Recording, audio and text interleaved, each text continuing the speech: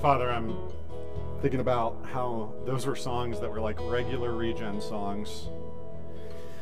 In really one of the darker periods of our life. And the benefit of some distance beyond that is the ability to see your goodness even in the midst of just really hard things. And so I just pray over my spiritual family this morning that as we sing, you will never let us down. As we sing things like you are perfect in all of your ways, that seems, and it may even feel like today, and that's okay, it may seem like total insanity. But we entrust ourselves to you, knowing that you love us and you are for us, and that you, even in the midst of all that we walk through, are calling us deeper into love. And so as we open Scripture to get today, Father, would you even help us move deeper toward your heart? We pray in Jesus' name. Amen. Go ahead and grab a seat. If we were in Cuba, what Caleb is doing for me now, we would call him my armor bearer, is what we would call it if we were in Cuba. So that's what your title is now, Caleb. Armor bearer. We're going to be in Acts chapter 13. So if you got a Bible, meet me in Acts chapter 13. While we continue on in Acts. If you're new to Regen, just a couple things to know. We tend to, I like to call it binge watch an entire book of the Bible at a time. So we're binge watching the book of Acts right now. We've been binge watching the book of Acts, though, since this time last year, and we're only on Acts 13. So we're just going to be here for a minute, you know. And the book of Acts it's a history, it's a biography of the early church, the first church after that Jesus started. What was it like in those first moments? Today, though, I want us to think about the nature of the Bible and the function of the Bible. And so if you are a person in the room wondering, like, why do Christians think the Bible is important? Today's for you. So Acts chapter 13, starting in verse 13. It says, Paul and his companions left Paphos by ship for Pamphylia, landing at the port town of Perga. There, John Mark left them and returned to Jerusalem, but Paul and Barnabas traveled inland to Antioch of Pisidia. There will be a quiz at the end of the day on all of these towns. On the Sabbath, they went to the synagogue for the services. After the usual readings from the books of Moses and the prophets, those in charge of the service sent them, Paul and Barnabas, this message. Brothers, if you have any word of encouragement for the people, come and give it. So Paul stood, lifted his hand to quiet them, and started speaking. Men of Israel, he said, and you God-fearing Gentiles, listen to me. Paul and Barnabas are two key leaders in the early church in this moment. Paul and Barnabas have just been on the island of Cyprus, where they have been preaching the gospel and performing signs and wonders. A guy named Sergius Paulus, who is the governor of Cyprus, along with many others, has put his faith in Jesus, and now Paul and Barnabas, their friend John Mark, they move on to a new place. In fact, in the book of Acts, we see Paul with other companions go on 3 different kinds of journeys that take them to various places in the Greco-Roman Empire. They get on a ship, they leave Cyprus, they end up in a port town in Perga and travel on to a city called Antioch. Now, if you've been with us for this series, the name Antioch is going to sound familiar because even at the very beginning of Acts chapter 13, Paul and Barnabas are in a city called Antioch. In other words, they have left a city called Antioch and found their way to another town called Antioch. That's why the Bible's confusing sometimes. In fact, there are 16 towns, maybe more, maybe less, at this time in history, all named Antioch. This is why this one is called Pisidian Antioch. There is, I don't know if you know this, there's a Warren, Michigan, there's a Warren, Pennsylvania, there's a Warren, Ohio. There is a city or town called Warren in 27 other states. So just like multiple Warrens, there's multiple Antiochs at this time, and when they arrive at Antioch of Pisidia, they go to the synagogue. The synagogue is a house of worship for Jewish people. Paul is a Jew, and so Paul brings the message of Jesus to the synagogue, where he always goes first. In verse 46 of this chapter, actually, Paul says it's necessary for him to go to the Jew first, then the Gentile. And he preaches a message that basically summarizes the whole Jewish story and lands it in Jesus. What Paul is saying is that the faith of Israel, the faith of the Old Covenant, the faith of Jewish people finds its endpoint, its meaning, its fulfillment in this Jesus who is God's chosen Messiah to bring heaven to earth, not through military conquest, but through sacrifice. And so Paul brings that message to the synagogue in Pisidian Antioch. I've not been preaching very long, but I've learned that when you preach, there's generally people who want more, and generally people who would be fine if you didn't talk anymore. And that's kind of what happens for Paul. He finds two responses to his sermon in Acts 13. There are people that want him to tell them more, and there are people that are, well, they'd be fine if Paul just left town. We'll get into that in a minute. But what I want to talk about for a few minutes this morning is this sermon that Paul preaches in Acts chapter 13. Because the sermon that Paul preaches in Acts 13, verse 13 through 43, this sermon that he preaches, it is remarkably similar to another sermon in the book of Acts. It is remarkably similar to a sermon Peter preaches in Acts chapter 2. It is remarkably similar to Stephen's sermon in Acts chapter 7. These are so similar, it causes some people who read the Bible to dismiss these passages as disingenuine. They are a reason to undermine the authority of the Bible. Luke must have been bored. Luke is the guy writing this book. Luke must have been bored, so he just kind of copied and pasted and edited. Or maybe this really isn't genuine. Maybe Paul just kind of ripped off Peter. There's this sense among what we would call critical scholars or theologians that this repetition in Acts 13, this repetition from Acts 13 to Acts 7 to Acts 2, these sermons that are very similar, they're a good reason to discount the Bible. Now, I don't think any of us in this room or watching online are critical scholars. I don't think any of you have studied in the Tübingen School of German Higher Criticism. But we are bored, and we are busy. So we're reading the Bible, and we're getting into the book of Acts, and we kind of stumble upon a part of the Bible that honestly sounds a lot like another part of the Bible I've read before. This is actually a very common phenomenon. If you've ever said maybe at the turn of the year, all right, I'm going to read the whole Bible cover to cover this year, and you get into Genesis, and Genesis is weird, but it's cool, and Exodus, there's some stuff in there, and then you get into the book of Numbers. And everybody laughing in this room knows it all of a sudden gets a little like, it's followed by this book called Leviticus. Yikes. Lots of laws, lots of words, lots of repetition. And then there's this book called Deuteronomy. It means Deuteronoma, second law. Literally kind of just like a riff on the 3 books prior, right? To the point where like your eyes just start to glaze over, right? And you start to just skim a little faster and faster. What do we do with these passages of Scripture that seem repetitious? What happens when the Bible doesn't catch our interest? What happens when the intellectual appetite that we bring to the text or this deep emotional need that we're hoping the Bible will satisfy? What do we do when that's what we need and what we come upon is, I don't know, somebody copying and pasting is what it feels like? There are going to be moments when you come to passages of Scripture like this that feel repetitive, and it's easy to write it off or skim past it. But what if Luke, the author of the book of Acts, what if Luke had a particular purpose in mind when he made Paul's sermon in Acts 13 very similar to Stephen's in Acts 7 and Peter's in Acts 2? What if he was doing that on purpose? More importantly, what if God had a purpose in mind when it came to this part of Scripture, when it came to this repetition in Acts chapter 13? As Christians, we believe, and I recognize, by the way, not everyone in this room is a Christian. Welcome here, I'm glad. But as Christians, here's what we believe. We believe that somehow the words of the Bible are more than just human words.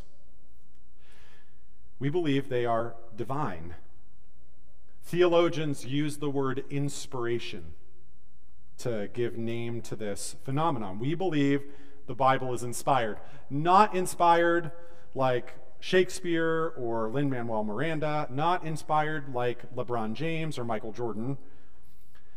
When we say the Bible is inspired, we are saying that as individual human authors wrote the scriptures, as they were putting down their own thoughts and ideas with their own goals and their own purposes in mind, the words they chose, even the sentence structure they deployed, all of this was somehow influenced by God. It was taken up by the Holy Spirit to accomplish God's purposes among God's people. To say that Scripture is inspired doesn't mean that God dictated the words into Luke's ear for him to copy down. It doesn't mean that Luke entered a trance-like state as he wrote, and when he woke up, there was Scripture in front of him. It means that the God of the universe, who makes himself known to us in Jesus, he somehow partnered with a human being in such a way that the words they wrote on the page, whether it's a simple letter or a biography or a poem, they are actually the words of God.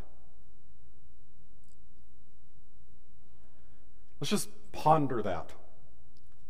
As Luke writes the book of Acts, as Paul writes his letters, as David writes his poems, as they put pen to paper, something was happening beyond their comprehension, beyond their awareness. God was partnering with them so that the strokes of their pen on paper were now true for all time and for all places, for all of God's people. God partnered with mere human beings to accomplish his purposes. And because God was in and with and under that process of writing these scriptures, because these words are inspired, because they are God's words, they are authoritative. They have authority in our life as Christians. They get the final say on our life and faith. They are the referee. They say, no, the ball was in the line or out of the line. And yes, some plays, some passages are kind of hard. And so we stick our heads, you watch football. I take this on faith. I just hear it happens. But they stick their heads in that booth, right? And they watch the play in question on slow motion. And they come out and make the call. That, my friends, is studying the Bible. We slow down the action on the passage. What are the words? What are the context? What has he said other places? What is this like? But at the end of the day, when the referee makes a call, the call is final. Because God was in and with and under the writing of these documents, they are incapable of error. God cannot lie to us. He can't speak untruth. Therefore, the words of this book are incapable of error. They describe erroneous things, but they can be relied upon to be accurate. They are infallible. They are to be treasured. They are to be read and stored up in our hearts and evidently written on signs and bought at Hobby Lobby. They are to be read and stored up. But above all, they are to be obeyed. These are the words of a king to his people. They are a royal address to us and therefore are to be obeyed. They are not empty words. They are our very life. And it's the obedience part that's sticky, isn't it? We're good with knowing. It's the doing. Because there's parts of the Bible that are relatively difficult, offensive and inconvenient to our modern sensibilities. We're fine, don't get me wrong, we're fine with love your neighbor as yourself. We're just not so sure about sell everything that you have and give it to the poor. We're really great with peace that passes understanding, but really kind of thrown off by, this is the will of God for you, that you abstain from sexual immorality. We really like the parts about the Bible, thou shalt not murder, but thou shalt not lie? What am I going to do on social media then? I run into people, and so do you, I run into people who tell me, I follow Jesus, but I just don't take the Bible literally. These are Christians. They might even be spiritual non-Christians. I might be describing some of you. Now listen, when I hear the word literally, I think of The Princess Bride. You keep using that word. I'm not sure it means what you think it means. When I say that I take the Bible literally, when I say we take the Bible literally, what I mean is that we are aware of the literary form of the Bible, whether it's prose or poetry or narrative or discourse or apocalyptic literature, and we're aware of the conventions of how that literature works and the conventions and the way that the English language works. And because of all of that, we assume that the Bible is speaking truth and we take it seriously. When Jesus says, I am the door, we don't assume that he's posts and lintel. When Jesus says, I am the gate, we don't come to heaven expecting to see that Jesus is made of wrought iron. We understand that he's making a point. He's making a metaphor. When we say we're taking the Bible literally, we're saying we're aware of all of these forms, we're aware of what it means, but we take seriously the words on the page and we obey them. But that's not what a person means when they say, I follow Jesus, I just don't take the Bible literally. When someone says that to me, here's really what they mean. They mean, I follow Jesus, I like Jesus, there are just parts of the Bible that are problematic for me. There are parts of the Bible I disagree with or I find inconvenient, so I just pretend that they're not there. By the way, to avoid any hint of plagiarism, some of this I'm borrowing from one of my favorite people, which is Tim Keller. He's had some helpful content on this week, but they're saying, I like Jesus, I'm down with following Jesus. I just like to ignore the parts of the Bible I disagree with or find offensive or that are inconvenient to my lifestyle. Here's the thing. You can say that. You can say, I don't take the Bible literally, I do follow Jesus. You can say that. You just need to know that you are not following the Jesus who lives in reality. You can say that. You can say, I don't take the Bible literally, but I like Jesus. You can say that. You can say, I'm following Jesus. But you just need to be aware that you're following a Jesus of your own imagination.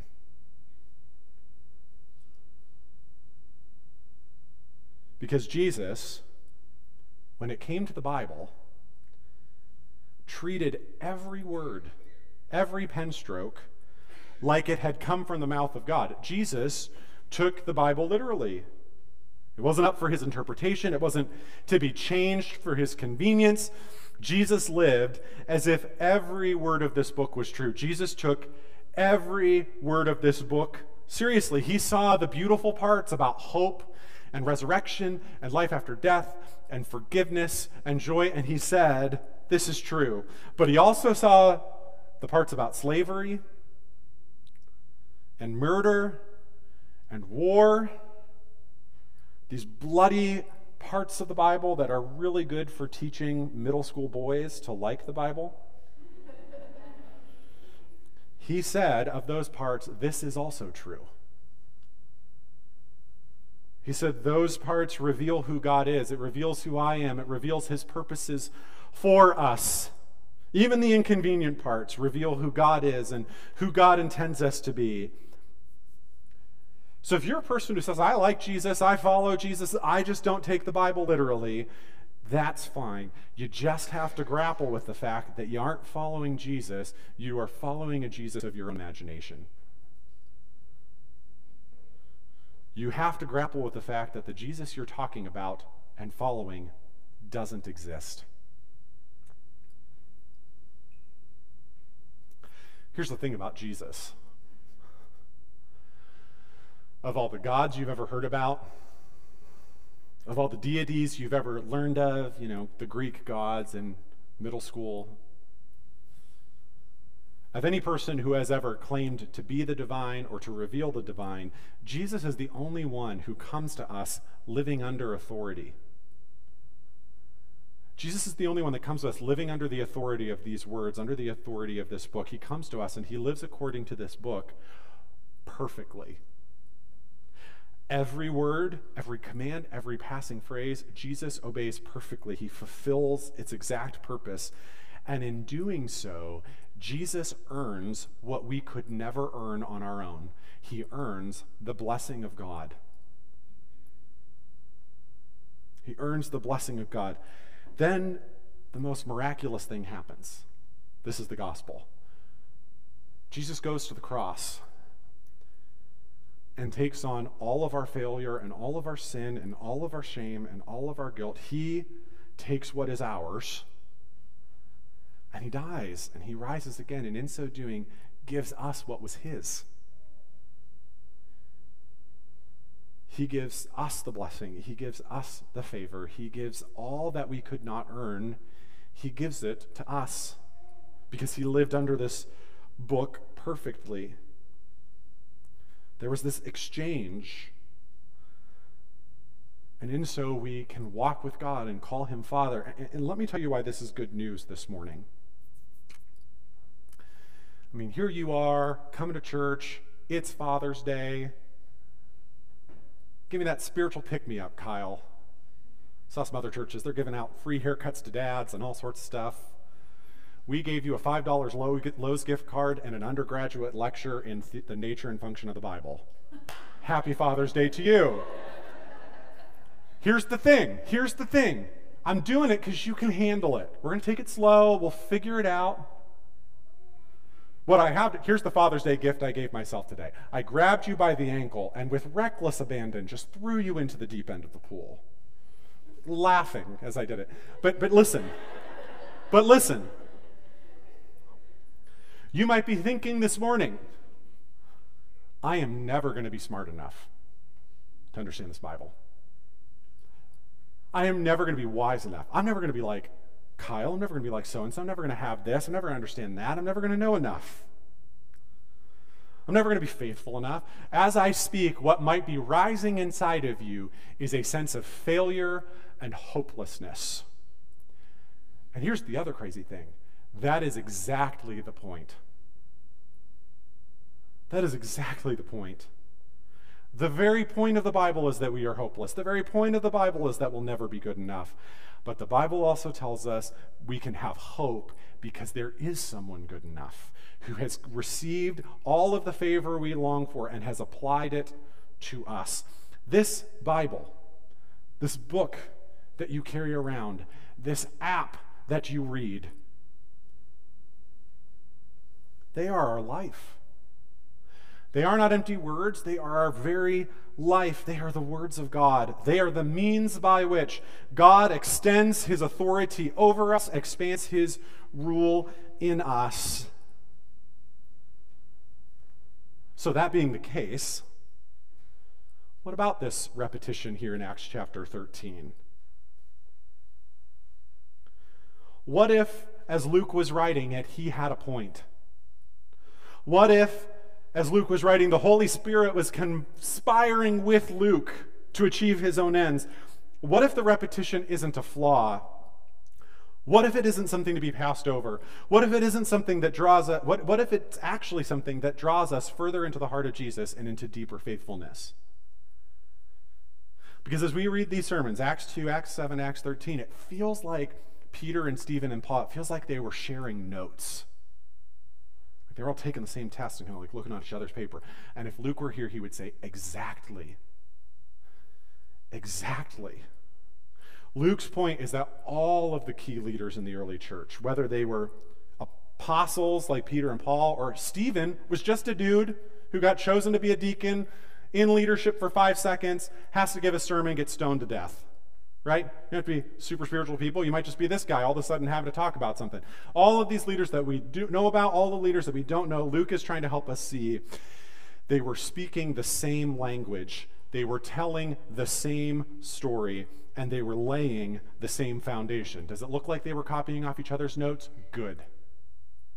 Because they were using the same language, they were telling the same story, and they were laying the same foundation, which means you and I, thousands of years, a few civilizations, 12 generations of iPhone later, ought to be using the same language, should be telling the same story, or to be building off that same foundation.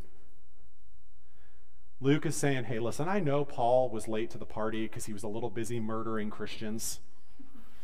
I know Paul was a little late to the party because he was busy dragging people out of church by their hair and throwing them in jail. But Paul didn't just make it up.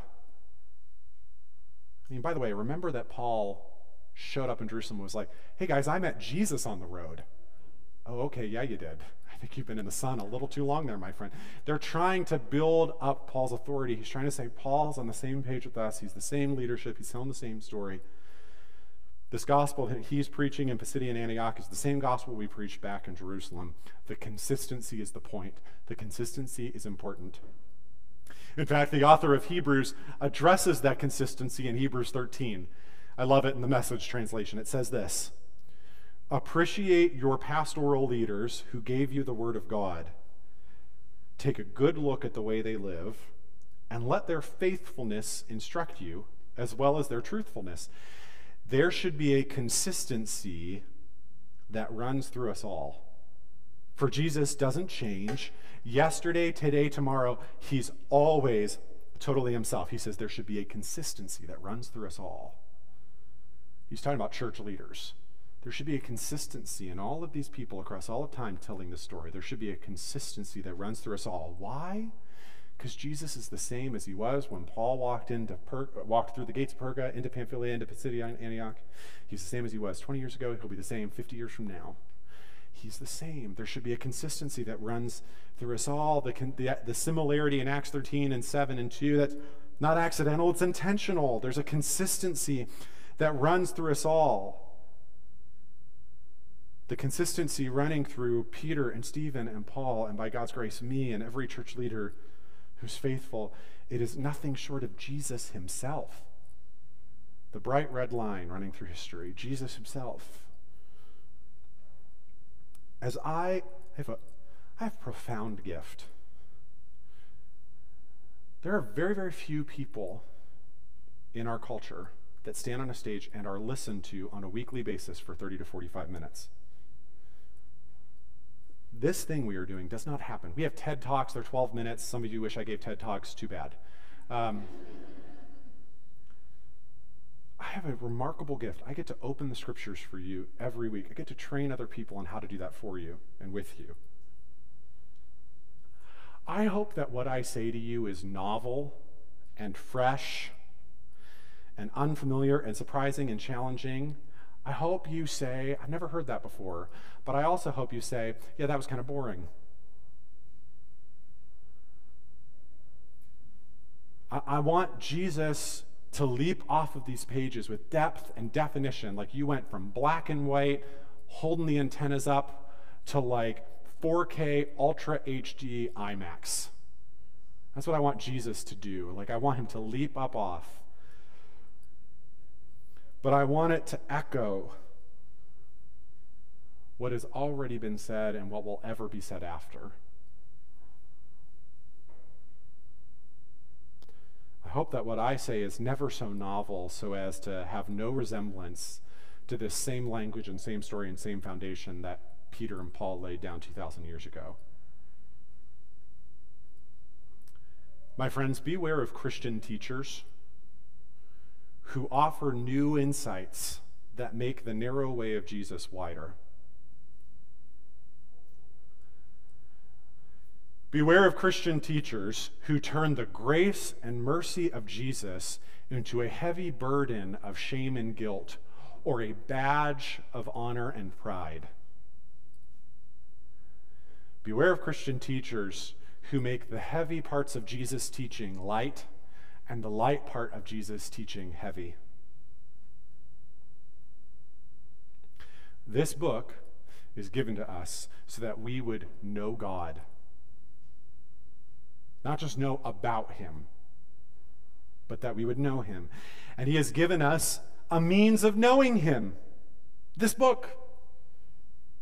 The secret things belong to God, but the revealed things belong to us and to our children, that we may obey all the words of this law. I mean, stop for a minute and think about how God is knowable.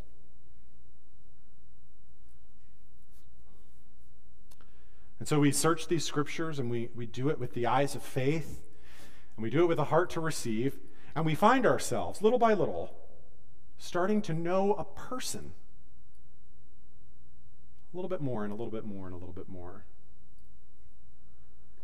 And sometimes, listen, we open these pages, I open these pages, and the words leap off the page, and they speak right to the heart of my situation. I mean, they lay me bare, and they cut me to the heart, and they give me hope and life and newness and peace and meaning. And I don't have to strive. There's no effort. There's no exertion. It's just there. It speaks to my deep emotional need or scratches that intellectual itch. It's like in those moments, it's like when I pull Jack up into my lap. I'm just ushered right into the presence of God. But sometimes, dare I say often, we come to passages that confuse us and dismay us and frustrate us and disturb us. And can I just stop and say that that is a good thing? If the Bible you read has never confused or disturbed or frustrated or upset you, you might not be reading the same Bible that Jesus read. When we come upon these passages, what do we do? What do we do with passages like this? I'll show you. When we come upon passages that confuse and dismay and frustrate and disturb, we read with what Dr. Esau McCaulley calls a hermeneutic of trust. Hermeneutics, it's what you did in English class. It's what is the author's intent in these pages, right? So, hermeneutics of trust. When I come on a passage in the Bible that confuses, dismays, or frustrates or disturbs, I am called upon, I'm invited to read with a hermeneutic of trust, to believe, as difficult as the passage in front of me may be, as unpopular as its message to our culture in this moment it might be, this passage is all the same revealing to me a God who is for me and who loves me.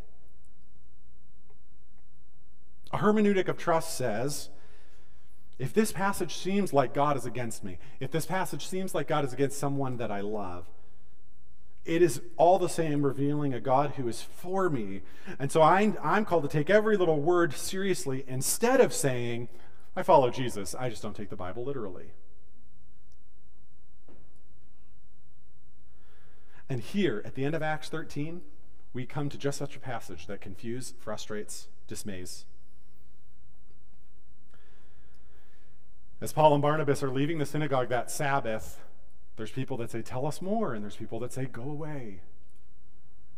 And so Paul says in Luke describes this in verses 46 through 49. He says, Paul and Barnabas spoke out boldly and declared, it was necessary that we first preach the word of God to you Jews, but since you have rejected it and judged yourselves unworthy of eternal life.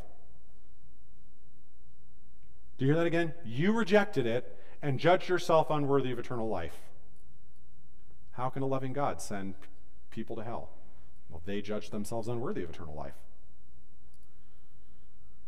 So we will offer to the Gentiles, for the Lord gave us this command when he said, verse 48, when the Gentiles heard this, they were very glad and thanked the Lord for his message, and all who were chosen or appointed to eternal life became believers.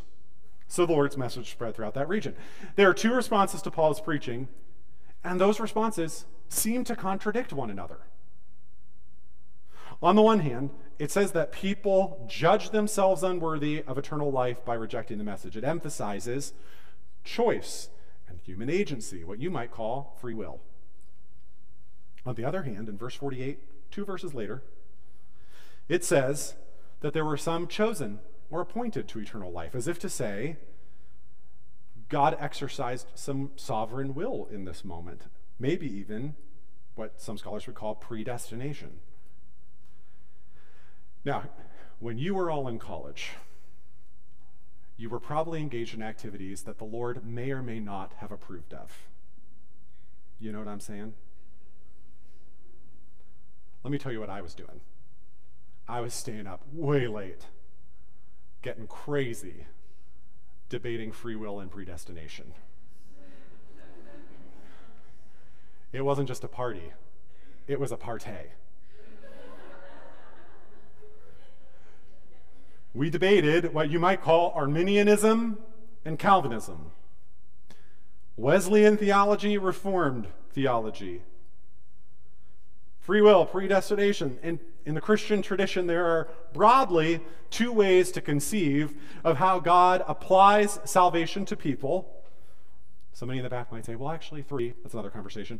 One which emphasizes human agency and one which emphasizes divine sovereignty. And did you notice in the same passage, there are aha gotcha texts for both sides. If you're like the human agency person, see, aha gotcha. It says they rejected it and judged themselves unworthy of eternal life. The divine sovereignty Calvinist people are like, aha gotcha. In the same passage, it says that some were appointed to eternal life and became believers.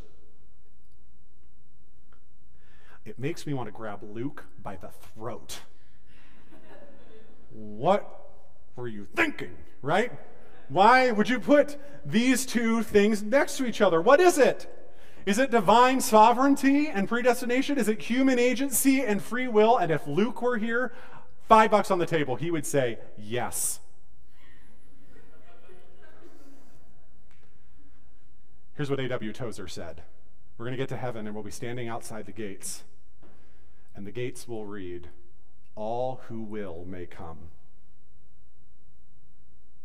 Human agency. And we'll be ushered through the gates and they will close behind us and we will look, and on the inside of gates it will say, chosen from the foundations of the earth. Divine sovereignty.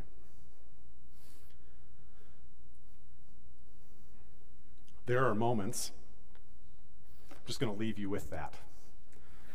There are moments when the Bible confuses and dismays and frustrates and disturbs. And this is one of them. This is one of them. And y'all, this matters. How God interacts with people and brings people to himself, that matters. There's some tension here. There's some nuance and some complexity here. Some nuance and complexity, by the way, that I think defies, the Bible says it, I believe it, that settles it, right? If it's pithy and true and memorable, it's probably false, right? There's complexity and tension. And when we come upon these passages that are like this, that where there's tension and complexity and nuance, our tendency is to throw up our hands and say, you know what, it doesn't matter. That is the most unbiblical response I could ever imagine. These are not empty words. These are our very life. Here's the most biblical response. You come upon the tension, you come upon the complexity, you come upon the nuance, and you find it. It's not a hurdle to our certainty. It is an invitation to trust and to mystery. It is an invitation to lean into this God who forever will be beyond our total comprehension. There's not going to be a moment in heaven where after contemplating God for 10,000 years, we're like, oh, I understand. Because if that were the case, he wouldn't be God anymore.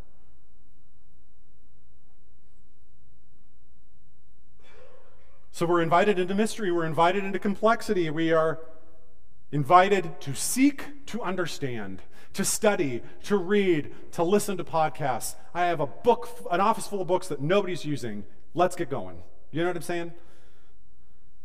It is above all a call to a hermeneutic of trust. To find in these pages, as wonderful and life-giving and mysterious and frustrating as they are, to find in them a God who loves you and is for you, to find in them a God who is always consistently himself. Amen? Amen.